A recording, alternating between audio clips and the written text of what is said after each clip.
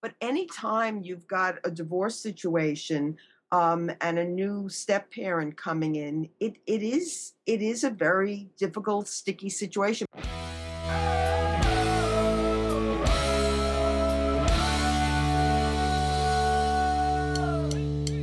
This week on the Hitch Podcast, the ex-wife doesn't trust the new wife with her kids, and it's causing marital troubles.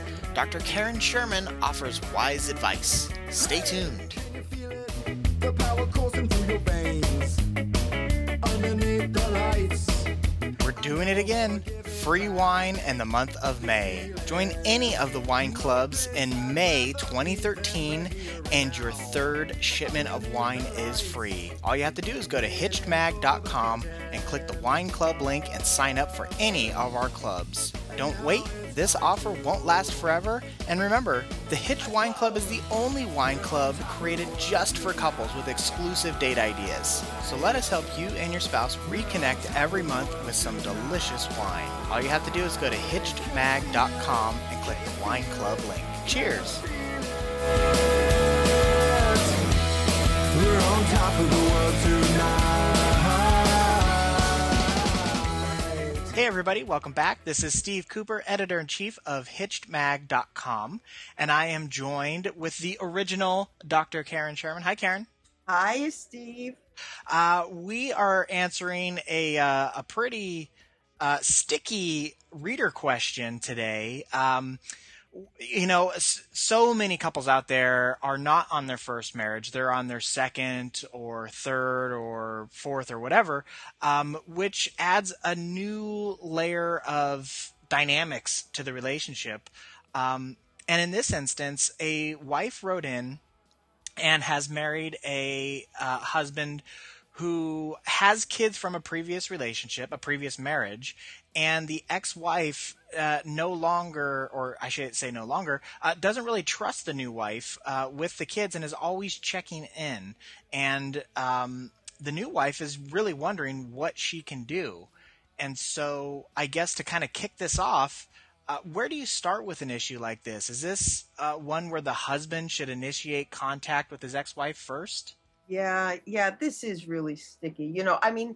He's got to initiate conversation, don't you think, Steve? Like on both ends, first to have a conversation with the new wife and validate that it is tough, and also with the ex-wife to see where her concerns are. It's such a hard one. In the letter, did the individual discuss, what? Any background on the ex-wife? Didn't really give any background on the ex-wife. Although they mentioned that they themselves had a child care education background, which made them extra frustrated because they were trained in taking care of kids. Yeah. And they still were not getting the trust of the ex-wife. It's so complicated because we don't know the circumstances under which the gentleman is now married to the new person. Mm-hmm. So is the ex jealous and this is her way of getting back? And, unfortunately, the kids are the pawns, which, is such a sad situation and unfortunately is too often the case. Is it that she really doesn't trust the wife? If you're saying that, in fact, it is, she's got an education in childhood, then there's no reason for lack of trust. So that makes me suspect as to, what the real agenda is. There's so many other questions that come up for me. Yeah. What's the visitation? What's the reason for the lack of trust? But anytime you've got a divorce situation and a new step parent coming in, it is a very difficult, sticky situation. But yeah, the dad's got to speak to the ex and find out, perhaps what the concerns are. Yeah, we've talked a lot on this podcast about blood talks to blood in Yeah, terms of that sort of thing, and I yeah, think the same thing kind of applies here, where it's not blood talks to blood, but it's definitely primary relationship. So it's the yeah, husband is the one that has the connection to the ex-wife and his new wife, and so I totally agree that he's the one that has to get the ball rolling, yes, yeah.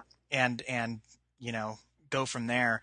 Now, the new wife, the stepmom, what type of let's I know there's a lot of variables in this kind of an equation here, but what would be a way that she could initiate the conversation with the ex to kind of appease some of the concerns that she may have?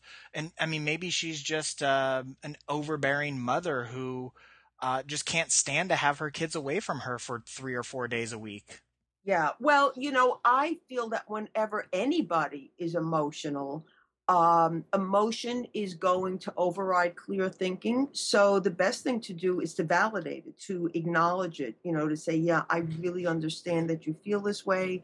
And, I understand your concerns, to hear them out and to acknowledge them. And from there, hopefully that will calm her emotions down, and then, it will work out. Excuse me. It will be able to move. You'll be able to talk and, come up with a game plan. Again, the wild card here, so to speak, is the ex. What is her motivation? Is she just really controlling? Is she somebody who is really concerned, or does she have her own agenda? But if presuming that there really just is some concern, then just, acknowledge it and then move from there. Okay. And I want to make a small correction to myself. I said an overbearing mother, and that's not really fair. It could just be you're a mother and you have kids and you just don't want to spend 3 days away from them. So Yeah. I want Yeah. to rephrase that. Yeah. But you're right. I mean, it could really be somebody who's just overprotective also. Yeah, that's true. That's true. You know? So now this also gets sticky. Now the new stepmom, Yeah. what type of parenting role should they have? Could they have? And does the age of the kids play a role? Or I know it does, but and how much of a factor does that play into it? Well, I think that obviously there's got to be structure as far as safety. Hmm. But again, it's going to depend, as you said, Steve, on the age, and how comfortable the kids feel with her. Certainly, if they're teenagers, she just can't come in and just say, "Okay, this is the way it's going to be." Yeah. Most of the parenting is going to have to be through the father, and she's going to sort of have to take a back seat, and it's going to be a matter of how comfortable the kids feel with her. And again, it depends on the relationship between the father and the ex, and how well they get along and how much they parent. And the new parent, the new step parent, sort of has to take the lead from the biological parents. And I feel so badly because I don't feel like we're really answering the question. Our answers are, Yeah. it depends, it depends. But this is real, um, really very difficult material, because so much of it is uncertain and will depend on what the particulars of the situation are. Yeah. And the best we can do is play a hypothetical game Yeah, in a situation like this. And I was thinking about how a lot of times you have two biological parents who get divorced, and their differences in their parenting styles then right. become start shining through and raising confusion in the kid. And that type of a instance, the new wife, the new step parent, should really adhere to um, what the one they're married to, Yes, their parenting style, correct? yes, yes. I think so. I think so. That doesn't mean that there can't be some input Hmm. that's given, but the input should be vis-a-vis the biological parent, Yeah. barring, of course, safety issues. Yeah. And I think that there also have to be certain boundaries. I don't think it should be a matter of that the kids can just walk all over her. Sure. But again, I think that it behooves the biological parent to also set that structure up and not allow the kids to just walk all over the new step parent. Hmm. And I I'm thinking too about how the kids are the other factor in this whole equation. Hmm. We've been talking about the sensitive dynamics between the X and the new and the all that, but the kids can really add another level of complexity to it because they will be getting mixed signals going between two different houses, two Hmm. different parenting styles, and how should the stepmother take the take a stance if the kids come back from their biological mothers and they're doing something that the stepmother knows the biological father doesn't want them to do, but the biological mother was okay with it, and that really puts a stepmom in a pickle. Well, again, I don't think that she should be the one that addresses them. I think that she should be doing it through the father. Um, and again, the kids are going to have to learn that in this home it's okay, in this home it's not okay. Hmm. It's not any different really than when you have play groups when the kids are little, and the kids come over and they come to somebody's house and they do certain things that maybe they're allowed to do in their own home, but when they go to their play group, the mom of the play group says, maybe you're allowed to do that in your house, but in this house, these are the rules. Hmm. And kids have to learn that there's different rules in different houses. So again, she doesn't want to come across as the ogre.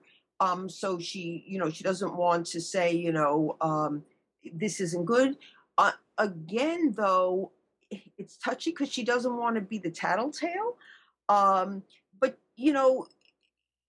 if it's something that's really not okay, she might want to just say something like, gee, I don't think your dad would really be okay with that. You might want to discuss that with him or just ask him or something. Hmm. It's such a um, fine line that's got to be walked in these situations. And a lot of it is going to really have to do with understanding the kids, understanding your own boundaries, being able to feel it out, still respecting the ex, eh, when the kids come over, maybe saying to the kids, like, call your mom, let her know that we went to the circus and, share that with her, give her a text or let her know that, we took a trip, that you're home now, so that you're not making the kids feel that they've got to forget about their mother when you're now at dad's house.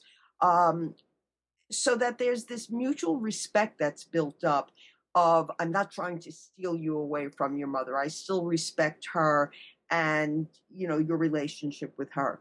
Yeah.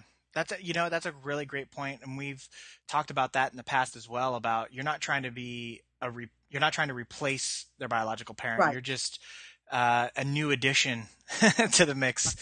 Right. Uh, Now, getting back to the relationship between the ex-wife and the new wife, Hmm. um, now the ex-wife may not be happy with the situation, and the new wife is trying everything she can to appease the requests of the ex, but there still seems to not be any progress in trust.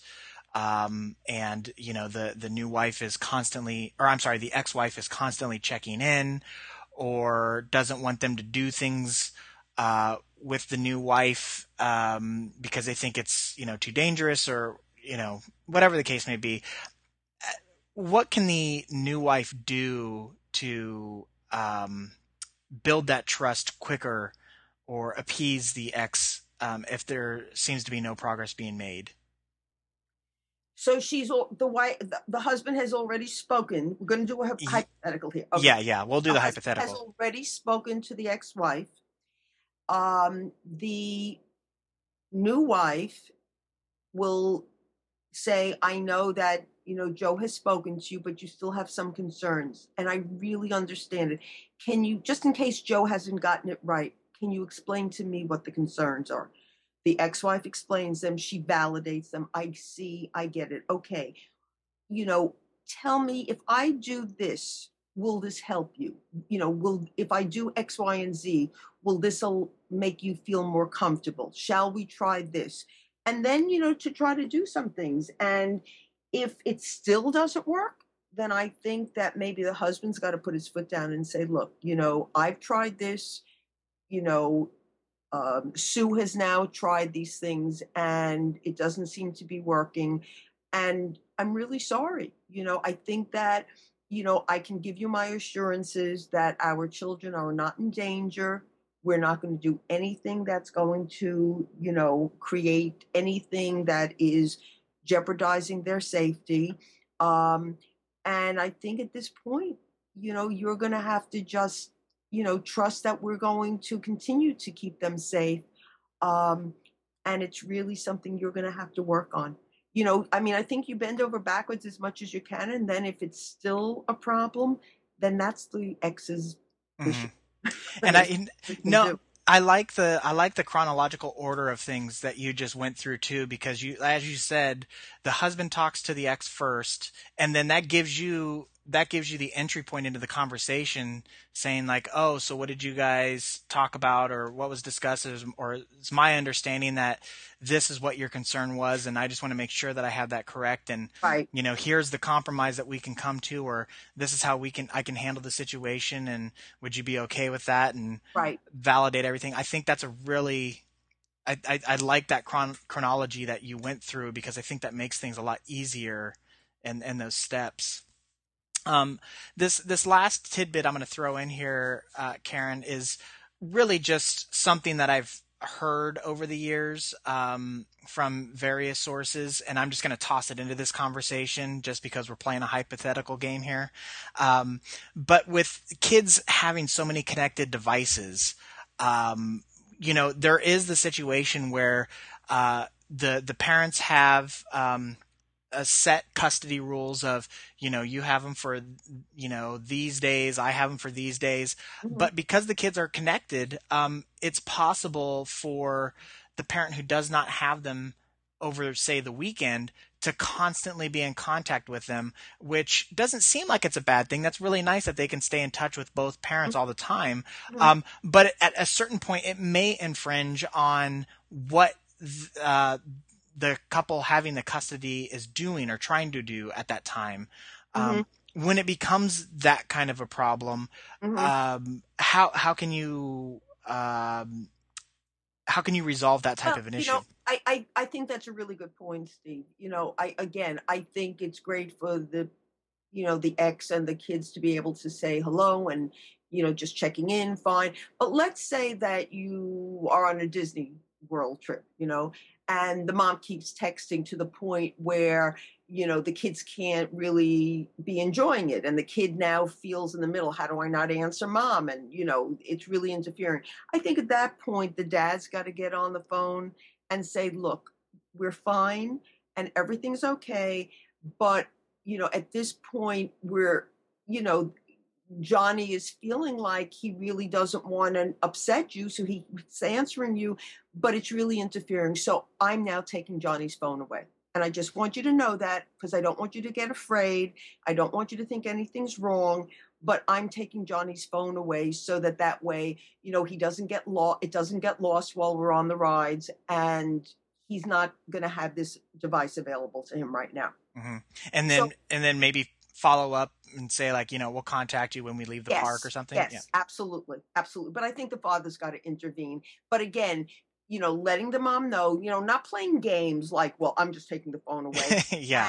And, saying to, making it like, look, Johnny, I want you, this doesn't have to be you doing this. You don't have to stand up to mom. You don't have to be the one that has this responsibility.